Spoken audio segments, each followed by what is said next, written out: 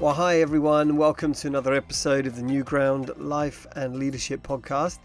This is our final episode of 2023. And to see out 2023, I had the privilege of speaking to Rosie Hopley.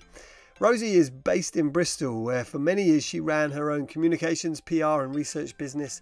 But she also founded the Christian charity Beloved, which works with women in prostitution in Bristol.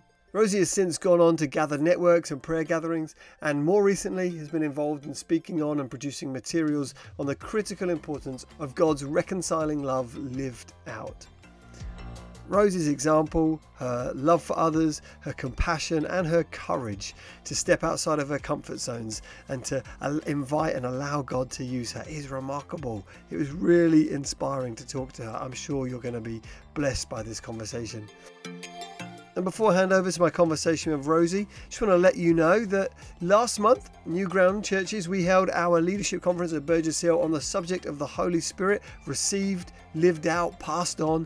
And all of the sermons and seminars and main stage sessions are now available to be listened to on our website.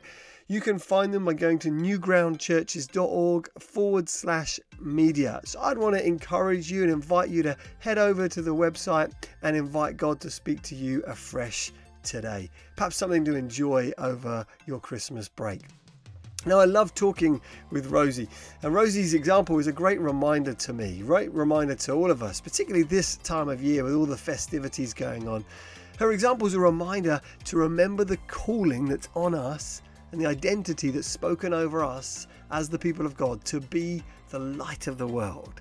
And we remember, of course, the coming of the light into the world on those who walked in darkness. On them a light has shone. But Jesus then turned it round, didn't he? And he said to his followers, and he told them, "You are the light of the world, a city set on a hill." Now, Rosie's example is an incredible story of how prayer, patience and courage combine together to bring huge blessing to others. It's also a reminder to us that we can offer hope and dignity to people in need. How about you this Christmas? What are you going to do? What about that neighbour who's a bit off with you? Or that public servant who works hard but whose work often goes unnoticed or unthanked in your community? How can we express God's generosity to others? And let's also be praying for all those people who are going to be attending carol services this time of year, who wouldn't ordinarily go to church, but will find themselves drawn to the light in this dark season, where they'll hear songs and sermons and testimonies and Bible readings about the incredible holy God who's drawn near to us in the person of his Son.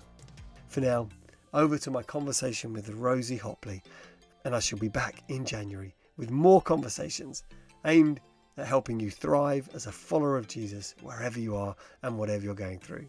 God bless. Thank you very much. Thanks for having me. Now, Rosie, there really is like lots that I'd love to I'm looking forward to talking to you about today, from how you came to faith, teaching that you've given on lament, turning love into action, some of your thoughts on that, the MA in African theology that you are, God willing, going to be finishing in July, and gorilla cupcakes. I'd love to learn more about gorilla cupcakes.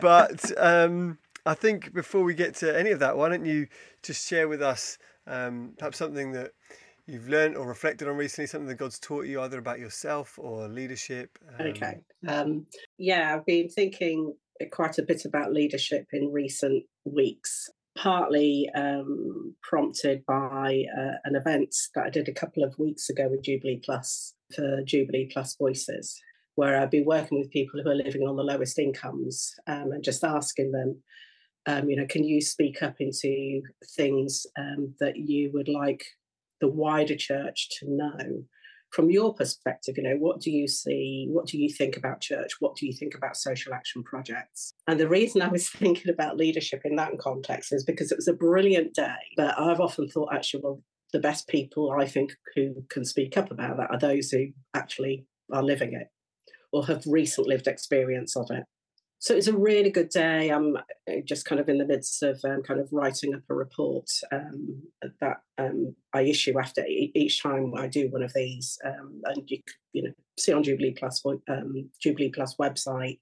But I recognise that leadership in that context can look different to leadership in different contexts.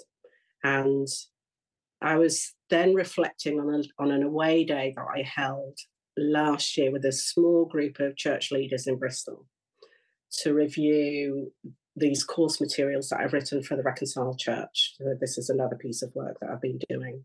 And that was for an assignment for the MA. It was a leadership assignment, and I had to write a theological reflection. And it made me realise, when I contrasted that away day with these leaders with my time with these brilliant group of people a couple of weeks ago, that they were very, very different days. And I concluded that sometimes we get different snapshots of our leadership. And I think what I took from that was that context is huge. Who is in the room is more important than we might think. And why and what you are leading people to is also really important.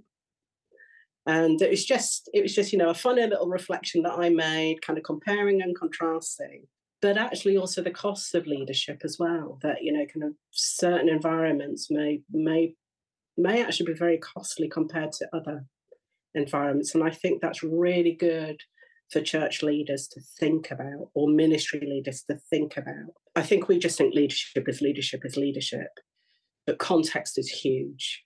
Who's in the room is huge.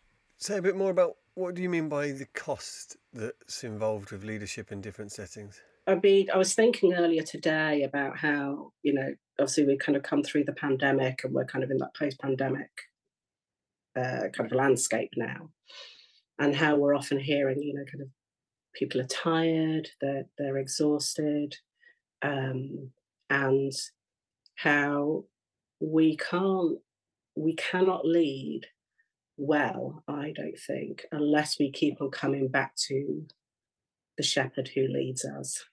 I think you can get away with leading things for a time. You can get away with it because people are very gifted, skilled, and all kinds of things. But I think when people are trying to lead out of their own strength, it can actually, have a hard kind of impact on us.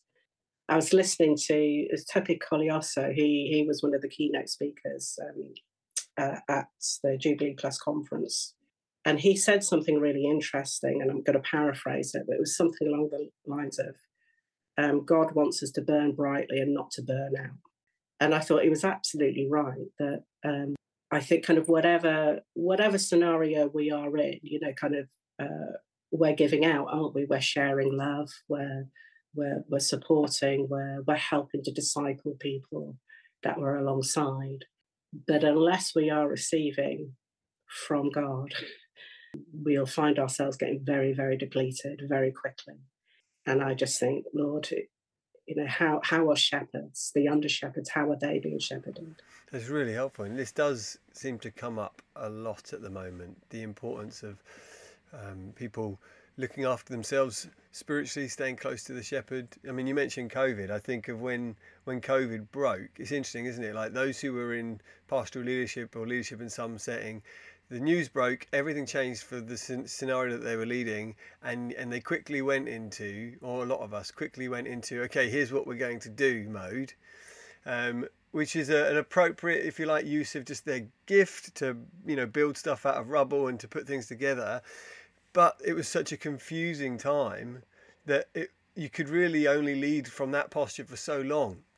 It was actually pastors and people, anyone in leadership, needed to make sure they were almost being honest with saying, I'm scared as well. Like, I don't know what's happening. I'm not the one who has the answers here. And sometimes as leaders, we want to present as, oh, it's okay, we'll make this fine. Whereas I was talking to someone for this podcast recently who talked about the importance of the death and resurrection motif, even for just the way the Spirit answers our prayers, that we're to lean into those challenges and say, look, I don't know, I'm suffering too, I'm struggling too, let's trust God together.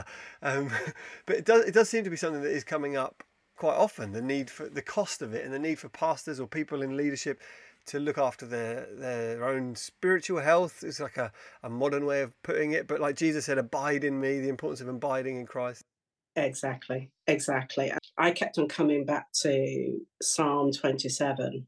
That has been my life psalm from when I was literally 19 and started following Jesus. And I love that whole thing of, kind of where the psalmist talks about being, be strong, but wait for the Lord, and having confidence in him. And I had a really strong sense of that as we were, kind of certainly in the first few months of the pandemic. And yet I also knew that there was a tension, because in such a chaotic situation, leaders often move into command and control style of leadership. You look at, because I thought, well, Lord, that the tools and the things that we have been doing in Beloved now no longer work, because all of the parlours are closed. We couldn't get in to see the women. And isn't that, well, now what? Now what do we do? And so we had to flex very, very quickly. And we did, and the team were brilliant. And, we maintained contact with the women, and we kind of switched to kind of doing kind of Zoom kind of gatherings with women. And, it was amazing. But I also recognized, well, that will only last for a season, because we're into some uncharted territory now. And so, I think it's really good actually where people can be a bit more transparent and honest. But I sometimes just think we make it hard for leaders to do that, which I think is really sad. Everybody's human being. Well, I think as leaders, we sometimes put those pressures on ourselves as well, don't we? Because we're meeting an insecurity within ourselves, that we want to look like the ever competent ones, or the ones that people can depend on to have the answers. Here's a question then. What are some of the things that you observe in your own soul or life that are some of the biggest hindrances to your own spiritual health as a leader? Okay, so I think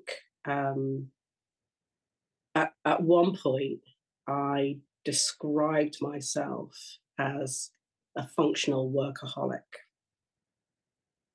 I think I was taking that, that good old Protestant work ethic and leaning into that. But I find that I have to resist that as well, because how otherwise do I abide? And the thing is, if you work yourself into the ground, you will stop eventually, because because things will catch up with you. But I don't think that's God's kind of call for us. And so for me, I've had to really be examining my practices, and and gosh, if I'm sending an email at 5 o'clock or 6 in the morning, why am I doing that? I have been known to do that. Now I know, kind of some people are wired differently, and they're early birds and all the rest of it, but I think that there is such a subtle pressure to be on all the time, and we've got to resist it. We really, really do. And so I think for me, I have to resist it. Now, of course, you can go the other way. And it's like, well, I'm not going to do anything, and you can't do that. God has prepared good works for us. And he's given gifts that he wraps up in people of all kinds of groupings and backgrounds for the building up of the church. And so we must attend to those as well, because they're gifts that he has given, and they come from a God who is good. And it's up to us to share that. So it's finding that right balance and that right rhythm. And so I think these days I try to hold things more lightly and more open-handedly in my hands. Well, something you mentioned there, the charity Beloved. I'd love to come on actually and talk a bit about your leadership in practice, and the charity that you set up working with women in prostitution in Bristol. But subsequently read as well your article about it that you released in the Women Alive publication, where you mentioned that I think around, even as a youngster growing up in Leeds, you saw women working in prostitution, and it had an impact on you, something you could remember, such that years later you set up this charity. At what stage in your life did these kind of formative experiences and things that you saw in the world plant seeds that God has then produced in ministry and leadership for you later? That's maybe kind of just a bigger reflection. I'd love to get your thoughts on how God does that in our lives as we kind of come to talk about the work of Beloved. So I don't know where you want to start with unpacking some of those thoughts. Okay, so I think something that I've looked back on is how even before we begin to follow God, you know, I didn't stop running away from God until I was 19. You know, I went through, you know, I was kind of raised in the Catholic faith, schools, you know, kind of all the rest of it. But definitely kind of went kind of on pretty full on rebellion in my teenage years. Was that in part? Was that in part because I know you mentioned in the article that your mum died when you were 8, I believe. No. So So, she died. She died when I was less than one. oh But gosh, okay. but when I was about 8, yeah, because I think I wrote about that in the article. I think that was the first prayer I can remember asking God, "Why did you let my mum die?" I haven't got an answer. You know, we talk about these prayers where sometimes it's a yes or a no or a silence. I don't have an answer. Um, but in the midst of where we were growing up, um, you know, kind of the area was a very mixed area, and as I say, we were kind of being raised in the Catholic faith, but I just, you know, basically stuck my two fingers up to that when I was a teenager. Was not having it. Um, and then, interestingly enough, we had some Jehovah's Witnesses that came round to our house, and me and one of my siblings, we, you know, I mean, there was a lovely young woman. She was so lovely, very gentle. She came and studied with us for a whole year, right?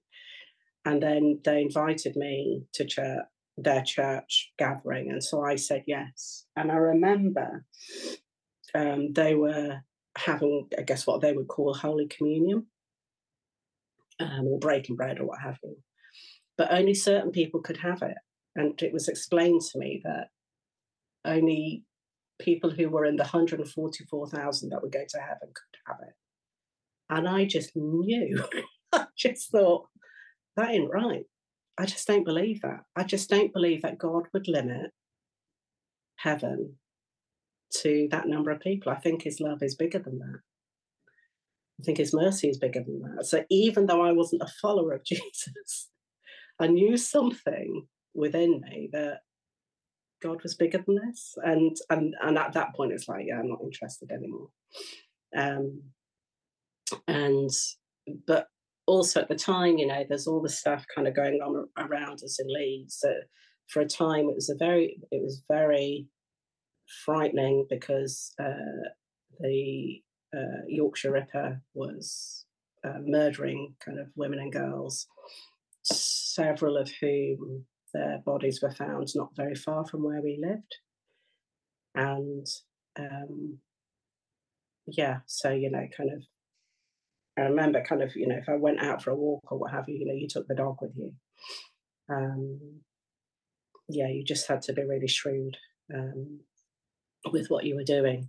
And I also remember feeling very frightened for the women who were working kind of street corners not far from where we lived, and actually getting to chat with them and asking them, you know, because as a kid, you are, you know, well, I was curious, but I was frightened for them as well. And so I began to hear a little bit of some of their stories. And honestly, I don't know, maybe 10 or 11, maybe I was at this point. My dad would have gone absolutely nuts if he'd known what I was doing. Um, but I think I knew at that point, I thought, oh gosh, I think I better stop this. It's, you know, I just better be a bit careful. And so, but I think God had planted something in me, even from as a child, a compassion and a concern for women. And so many years later, that then kind of came into being. I was able to volunteer with one local charity that was working with women who were selling sex on the streets. And I've been doing that for a little while. And then, absolutely out of the blue, I then got this. Well, I heard this kind of, it was a prophetic, I believe it was a prophetic word, because I'd been working as a copywriter and a writer. Often the way that I believe I hear from God is I get phrases. And I'd had this phrase, hear and do, and I didn't know what it meant, sat on it for a year. And then I was actually at Soul Survivor. I'd gone with our youth, and heard somebody speaking about a ministry of going into parlours and brothels, and something just ignited. And I thought, I have to find out more. So I elbowed my way to the front through thousands of teenagers. And this is not like me, not like me at all. And I ended up speaking with a lady called Danielle Strickland, and I just talked to her for a few minutes. And then after that, it seemed that everything that I read, everything that I heard, all seemed to be about women who are working in indoors prostitution. And my heart just began to break. And I then realized, I thought, this hear and do. I think, God, you'll give me a nudge to do something with women in indoors prostitution.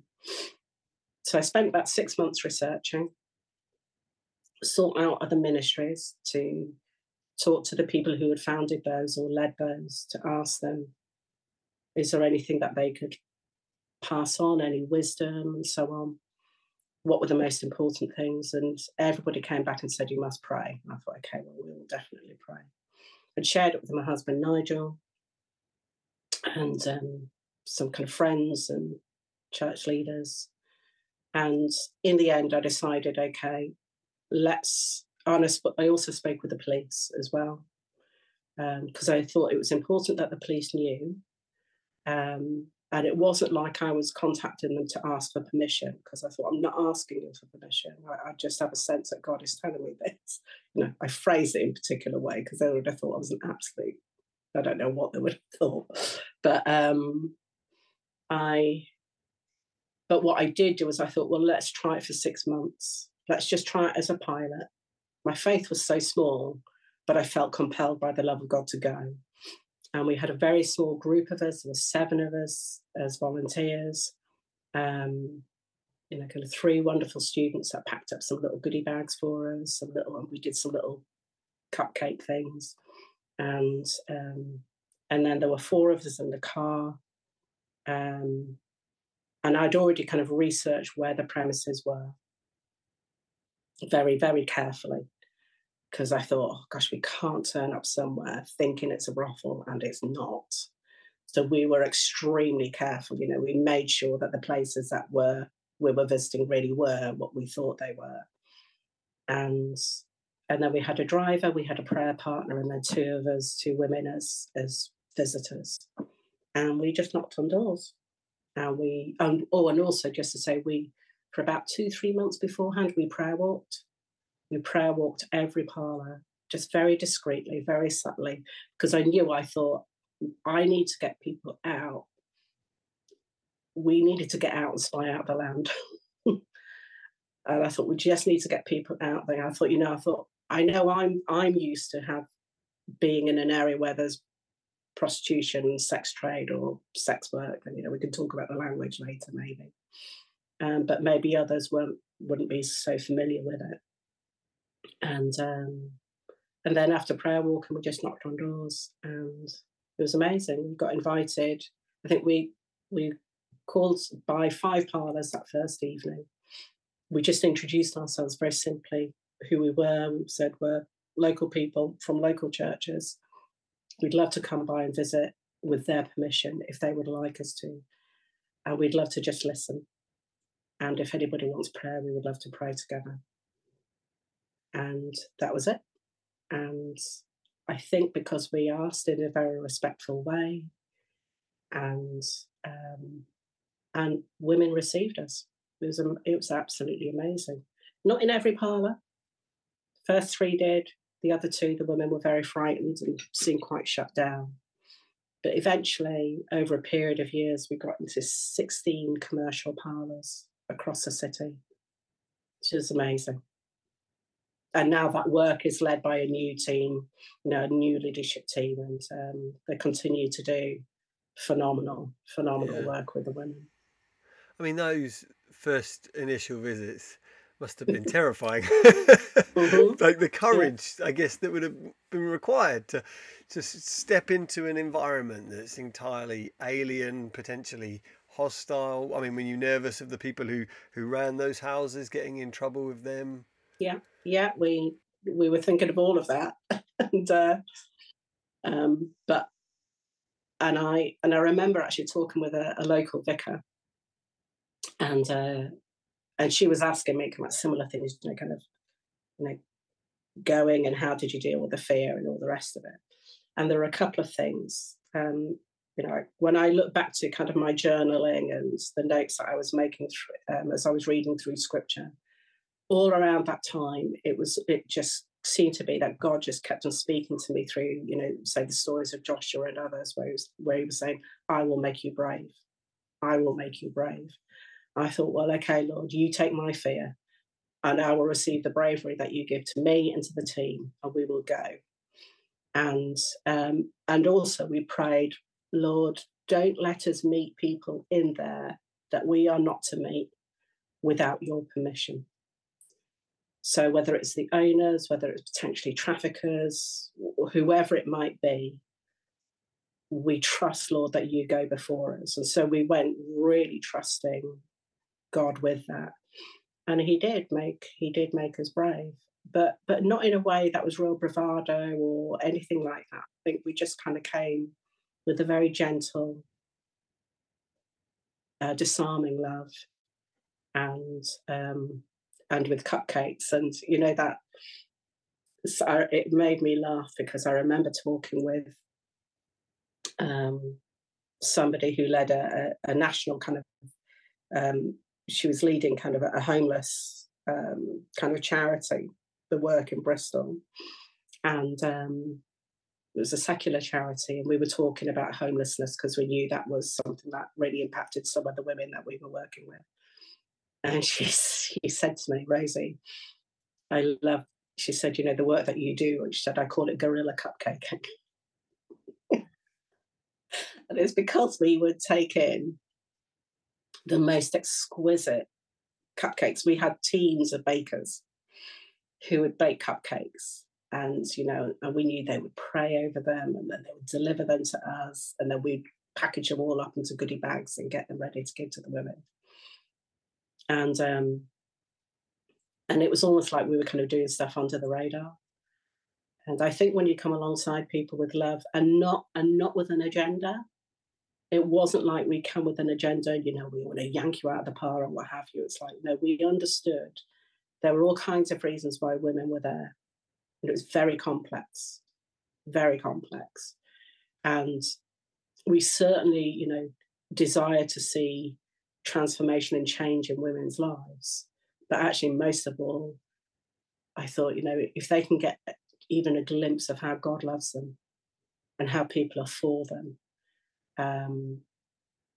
that's the start of or first step of who knows what God might lead people into. Oh, that's incredible. Absolutely incredible. Wow. I mean, you mentioned that you got into 16 homes, which to me sounds like a lot.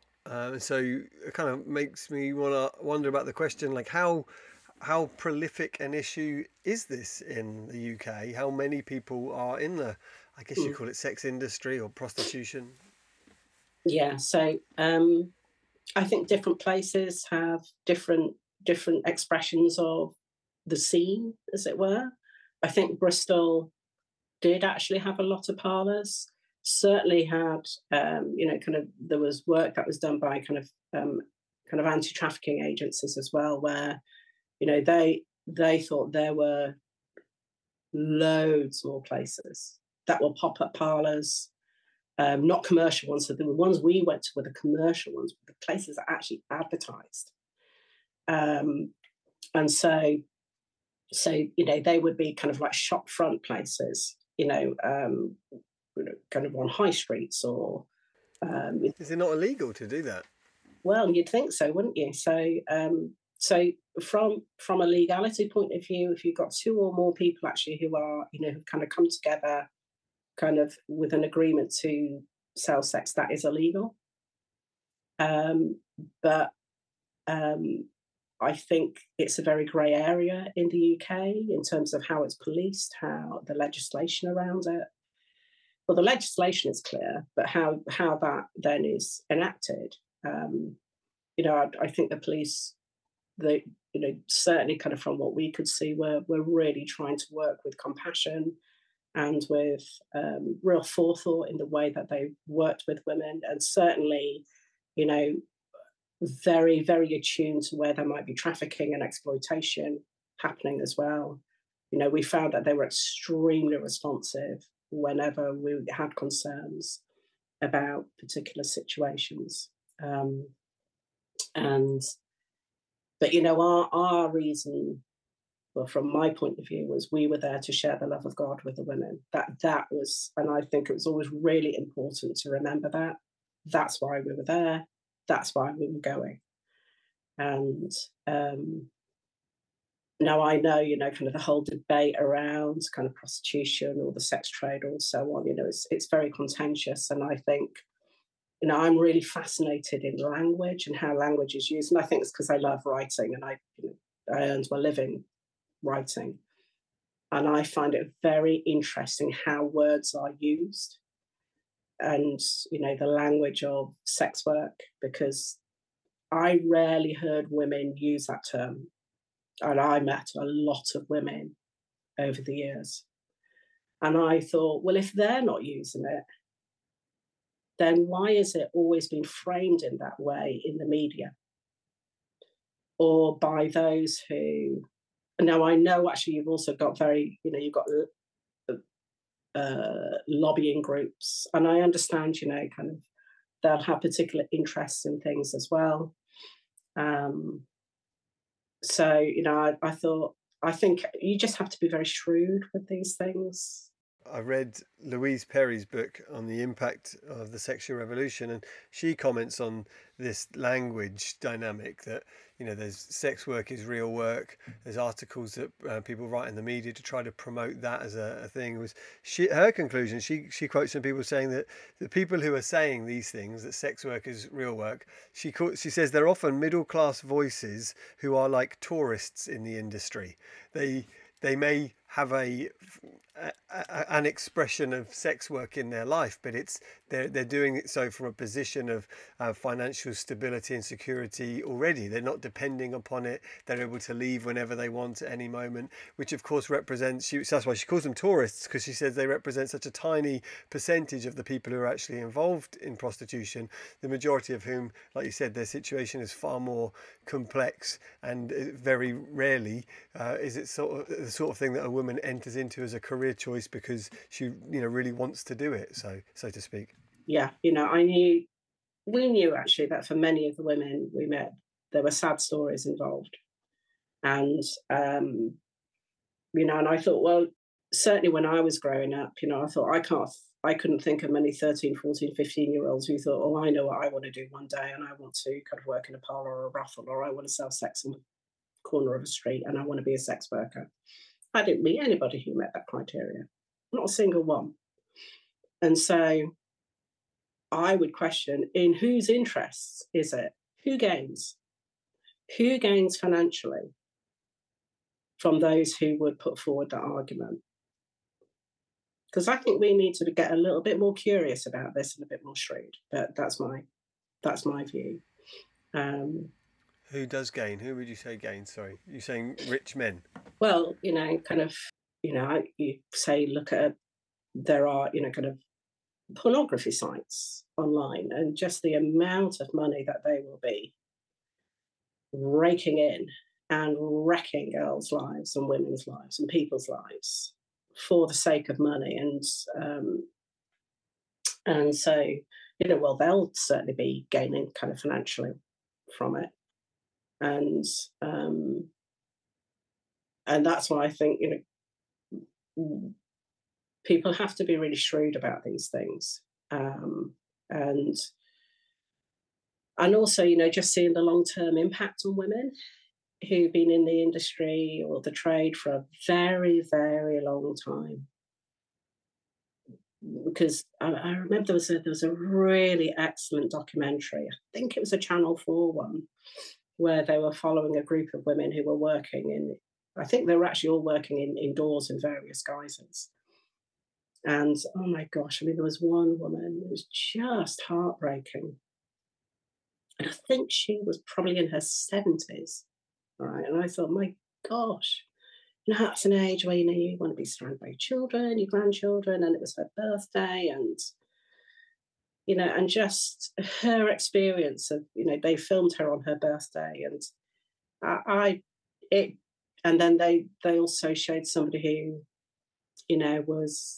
she was in a shop and it was coming up to Valentine's Day and she was looking at the Valentine's cards and, you could see there was a real longing in her that, she wanted to receive one. And I thought, this is actually what really enrages me about the trade, because it sets people up to consume something of one another. And yet they're paying a very, very great price. It comes at a very great cost. And I think who's going to be there for those women in their 50s, 60s and 70s? Who's going to do that? Because it won't be the bloke who walks in and books somebody for an hour. He'll be long gone. It's heartbreaking, isn't it? It is. And, and I think, there's... Now, I kind of... Jesus said you'll always have the poor with you. And I understand that. And I know that kind of for some people, poverty can, and lack of opportunity. And, it's all very complex. Can be all kinds of reasons why people kind of get drawn into the trade and so on. But I just think, what, if we were a society that cared for one another and loved one another and really took seriously this notion of looking after your neighbour, and I just think that would make it a much more hostile environment where you can get flourishing of prostitution. I just think we wouldn't put up with it. We wouldn't put up with it. Well, I guess there's so many factors involved in what's led to the situation we're in as a society. I know we've spoken a bit before together about your concerns about the impact of the sexual revolution on women.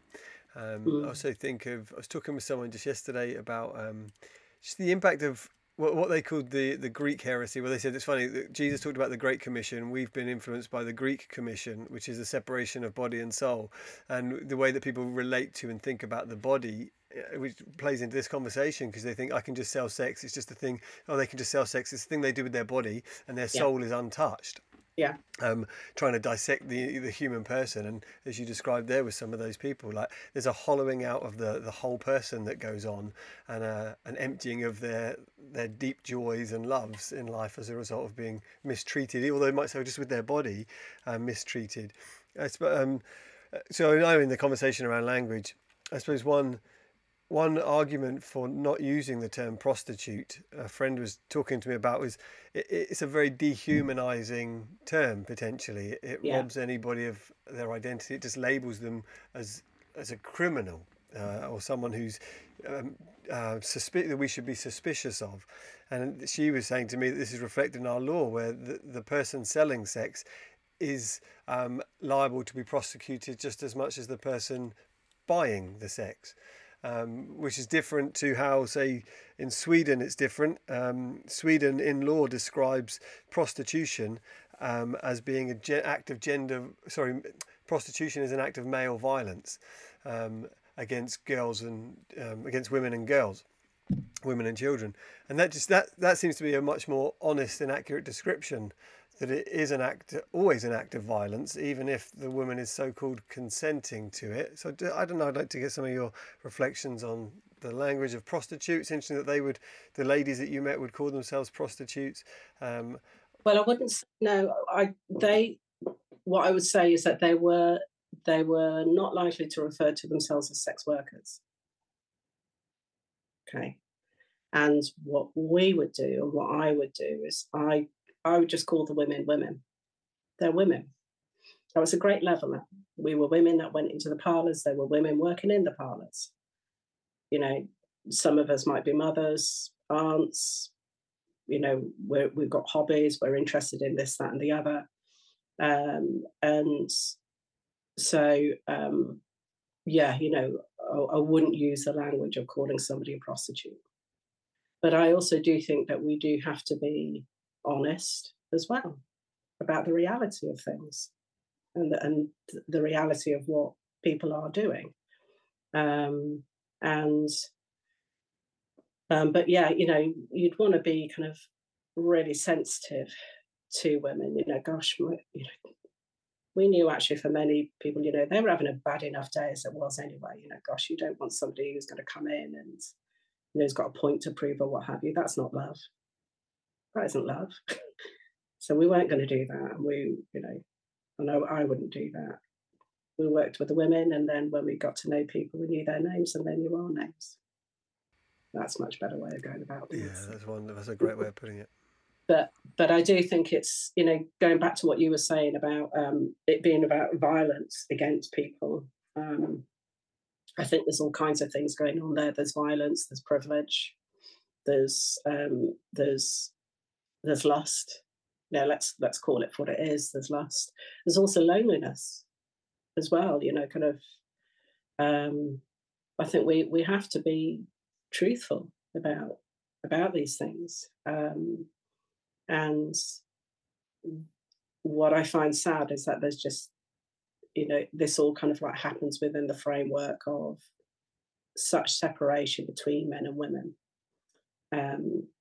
within the world. And which is why I think, you know, Lord, what you have been doing and are calling us to be in the church and forming us into one new humanity, you know, neither male nor female, neither slave nor free, neither Jew nor Gentile. Well, what does that actually mean? How do we actually work that out in the church? How do we join in with the works that he has prepared for us? And I loved, you know, that as team in Beloved, you know, I knew we needed men involved in that work. You know, we had men who were drivers, there were, you know, men who kind of would pray, because we knew that this is an issue and that actually affects all of us. It's not just one group, it affects all of us. And therefore it's going to take all of us actually to do something about it. You know, and I don't know, I do wonder, you know, if men understood more the impact that it has on people, that it isn't just a transaction. I don't know. Would it make a difference? Maybe. I don't know. Well, it is part of the lie attached to the sexual revolution. Again, I read earlier that someone said if the scientific revolution disenchanted the world, then the sexual revolution has disenchanted sex. It has tried to convince us that sex is just an exchange between two people, and that as a result is just like you said, it's put massive distance between men and women. It has taught us to try to treat one another as commodities, or to just break us down into, you know, component parts of our bodily features, etc. And that's just so dehumanizing, ultimately, depersonalizing. It's destructive to our humanity. And it is borne out probably in a society like ours that's so hyper individualized. We don't bear the cost of this as a community at all, because it happens away from prying eyes, or even anyone who knows about it or knows about us and our situation. So it's just as you might say, no woman grows up wanting to do this work. No man grows up really thinking, I'd love to go pay for sex one day as an adult to satisfy a need for love or lust that I have. I think it's dehumanizing of the male as well, but he's been trained to think you're just a man. That's what you do. Men need to have these fixes, and it's just devastating. It is, and so I did earlier this year. I did a talk on the impact of the sexual revolution on women, but I almost wish actually that I could have broadened it out, or we could have had even more sessions to look at the impact on men and the impact on children, because it doesn't just have an impact on women; it has an impact on all of us, and I, I think kind of like certainly the downsides of the sexual revolution, and hear me in this actually. I think actually with some things that were spoken about more openly, helping say kind of women and girls understand more about their bodies and preparing them for marriage or whatever it might be, or kind of going through puberty or what have you. Those were probably actually quite good things, because it's a natural process that people go through. And I think we need to help people and children feel less frightened of it. It's a beautiful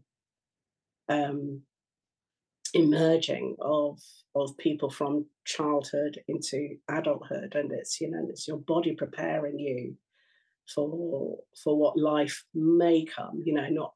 I know not everybody is necessarily going to bear children, but for those that do, it's part of that process. Or for boys, it's preparing you, for becoming a man.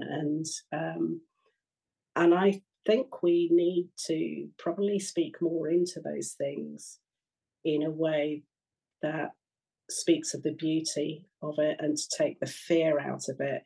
And because I think there is so much fear around, and I think that is partly what is getting hijacked at the moment. That's interesting. I think Jean Twenge's book on the generations, on the current generation, she observes that young people are having less sex than ever before, just in society, but that more young people are engaged in watching pornography, and that when they do come together in sex, a lot more girls than before are reporting that their boyfriends are mistreating them or performing acts of violence against them, trying to strangle them as a result of the things that they're seeing in pornography. So no wonder it's already a scary prospect for people having sex with someone for the first time. And if you're now thinking, I'm worried that they're going to try to strangle me, it's really desperately sad. It is. And and therefore I think actually, well, while people might feel a bit embarrassed and what have you, I think actually we need to find ways to speak into it. And obviously there are kind of resources out there and organizations from a Christian perspective that do that, but I do think actually we probably need to up our game. And also, so one of the things, kind of switching track a little bit, but thinking about the Reconciled Church and the course that I've written, the Reconciled course. So one of the sessions that we do is we talk about image. And we talk about whose image are we made in? Well, male and female, God created them in His image, and I think the fact that we have distanced ourselves from really believing that, and if we really took that seriously, the person in front of me is made in the image of God. Would I dare to dehumanize them? Don't think it would certainly give us pause. In terms of even our relations as men and women in church, if we really sat with the truth of that, it's a colossal truth. I think it would really impact the way we treat one another. And, or even say when we're in disagreement with one another, or we don't see each other as well as we would hope to, just kind of coming back to, Lord, what do you say about this person? And I think that for me was, when I'd go into a parlour, that would be something that I'd think, Lord, help me to see the women as you see them. It's a very big ask of a prayer. I know I can't see somebody quite as God sees them, because God is God and I'm me. But if he can give me even a glimpse of something of how he sees that person, that helps me in the way that I can love them. And likewise, I think just in terms of how, we see each other, whether we're from different ethnicities, different social backgrounds, male or female, just sitting with that, Lord, we are made in your image. Wow, that would, and I think that's a basic I think that's a basic discipleship thing, to be perfectly honest. Well, maturity for the Christian looks like love, and love means being other oriented or other centered rather than self centered. And I think often when we meet people, whenever we're interacting with someone, if we're honest, or certainly maybe it's just me, I'm hoping if it's a general thing, if I'm honest, I spend most of my time when I meet someone wondering and worrying about how they're perceiving me, how I'm coming across and what they're thinking of me, which isn't loving. That's anxious, and that can lead to me keeping my guard up. It can lead to me making snap judgments about people. It can lead to me being suspicious of another person, maybe even dehumanizing them or labeling them in a category that makes me feel safe, like as though I understand them, or you're this kind of person. Whereas the prayer that you prayed is actually it's a remarkably, incredibly rather, loving prayer, and it's what we also almost all need to aspire to. I want to see these people in their context, based on their background, their situation, their peculiar and particular things that they've gone through in their lives, so that I can love them as a individual human being as God in heaven loves them, without worrying about what they're perceiving me to be all the time. I think often it's fixation and concern with self that just leads to the rising rates in anxiety, whereas love, being other oriented, empowers us to put another person first, which leads to them feeling dignified, which then leads to them actually being able to reciprocate the love that you've shown them, which builds to love and trust and friendship and community. I don't know, just the importance of love. I think that's a great prayer, something we should all be praying. It is a really good, it's such a good prayer. Yeah, it is. So I know that's obviously, that's something that you've said before is close to your heart as well. This idea of, you mentioned it at the start with the kind of what was the word you used for it, like the consultation, if you like, at the Jubilee Plus conference. This idea of giving people voices, or giving voices to people, listening to other people's voices. Why don't you just share with us a bit about that, your passion to, and how you go about doing that? How did you give these women that you worked with voices, and how empowering or enabling, dignifying rather, that is? So one of the ways that we did that was I and others in the team actually, particularly with women, that we built up a relationship and trust, and where because we would often actually meet with women outside of the parlours, so we'd be careful and around where we would have certain kind of conversations, but having kind of built up relationship with people. One of the things that I did was I set up an advisory group in Beloved for women with experience of having worked kind of in the industry, but then they'd subsequently come out.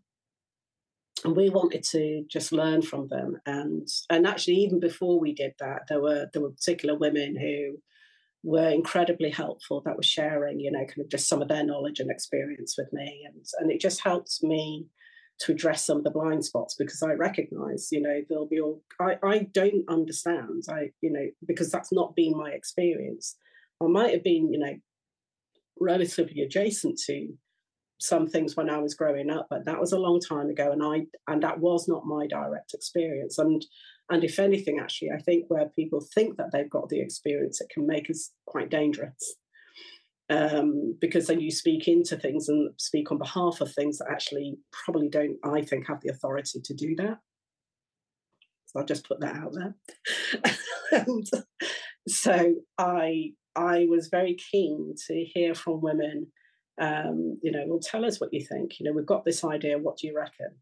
And sometimes they'd be, well, no, Rosie. And the fact that we had relationship meant that they could actually say, no, I don't. Really? And I thought, okay, bad idea. Because sometimes in our enthusiasm we can think, I know what, let's do this. But enthusiasm while it's lovely, can also be misplaced. And so I knew that we had to be very careful with that. And also because there is a power dynamic as well. And just being aware of that power dynamic, we knew, or I knew, kind of every time I go to a parlour, I'm going to walk away at the end of that visit. And I might not see that woman maybe for a month. I might not see her again. I don't know. And so I found it incredibly invaluable where there were some incredibly helpful women who did help us to understand some things. And I remember I held an away day. So I would do a regular away day for our team. And also I do an away day with our board of trustees as well. And at one of these away days, we invited our advisory group to come in. And well, actually we'd kind of like gone away, me and some of the team with our advisory group. And then in fact, we invited the board to come in and meet with us.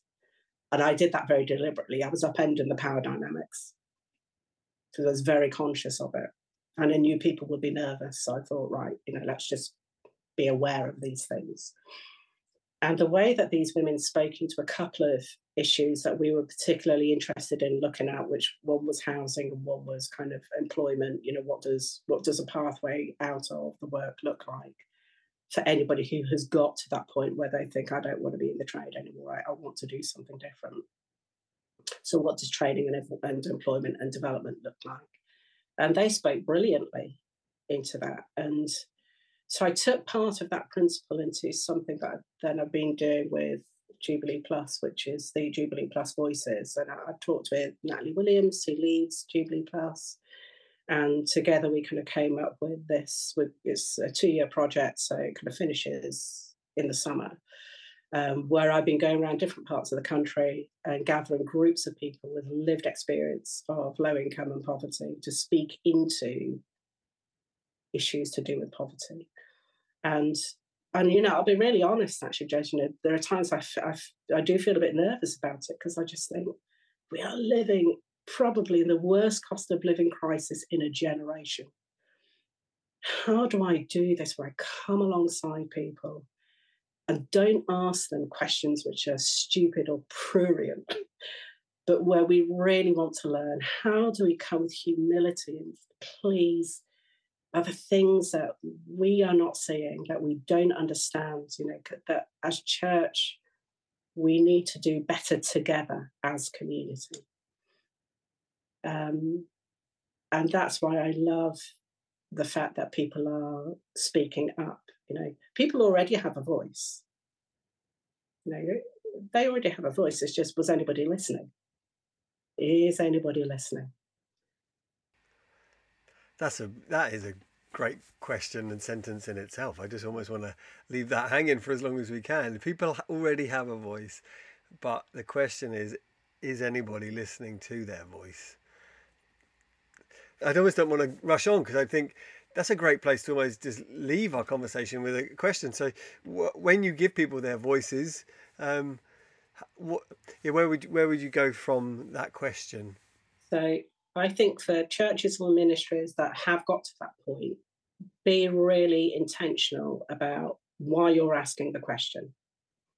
Don't be tokenistic. Don't be kind of like, oh, well, we talked to a few people and we're getting the service users' voice and what have you. Well, right. And so what? What are you going to do with that? What are you going to do about it? And therefore, some of that means sharing power. I don't think we talk about power enough in the church and in kind of community things that we do, but power is there. So how do we share it? What does that look like?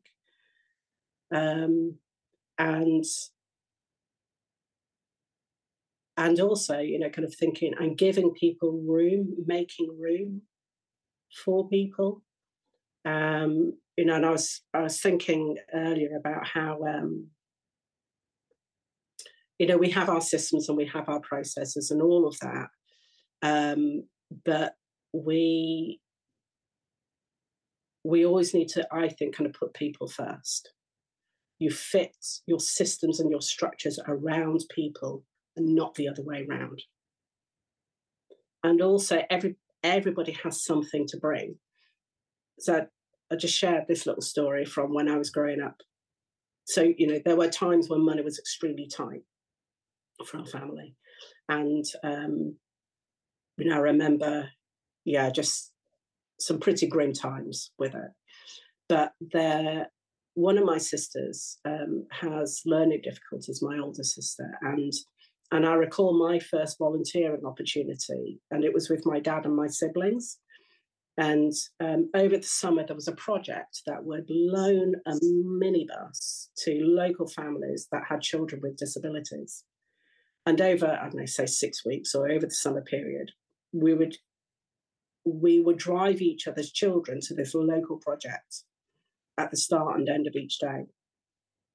Each family took a week. And when it was our turn, my dad, who had been a bus driver before he became a full-time carer to look after my sister, he would drive the minibus, and then me and my other siblings would take it in turns to be chaperones to help collect other children and get them on and off the minibus.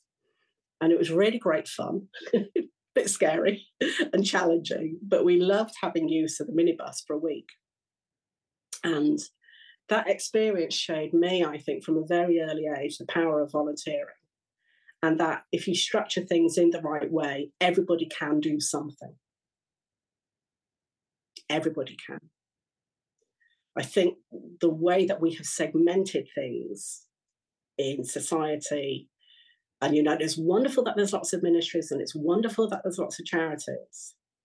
But if we're not careful, it's like, we're going to do these things to you. We're going to do these things for you, rather than what can we do together? Because it dignifies the person, it dignifies the gifts, it dignifies the things that God, I believe, has placed in each person.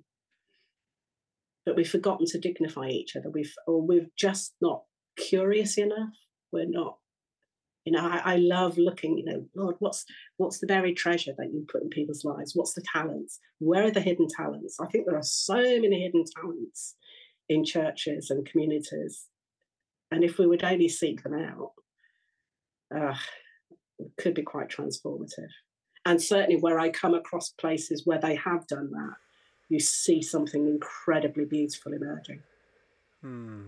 That's really good. I mean, a lot of it stems from that problem of thinking we know what we need because we're not talking to the right people, and so we think we need these types of people to do these types of jobs, which restricts a whole group of people who might not fit those categories or fit what we think we need. Whereas actually, like any organization is supposed to be reflective of the ultimate original organization of the family, and the family is forever adapting and adjusting itself to the individual members of the family and what they're bringing to the home life and what the needs of the home are at any given season. So I think every organization, every church needs to learn from the family in that sense of, so who've we got here and what do they bring, and how can we make best use of the different gifts and histories that we've got here.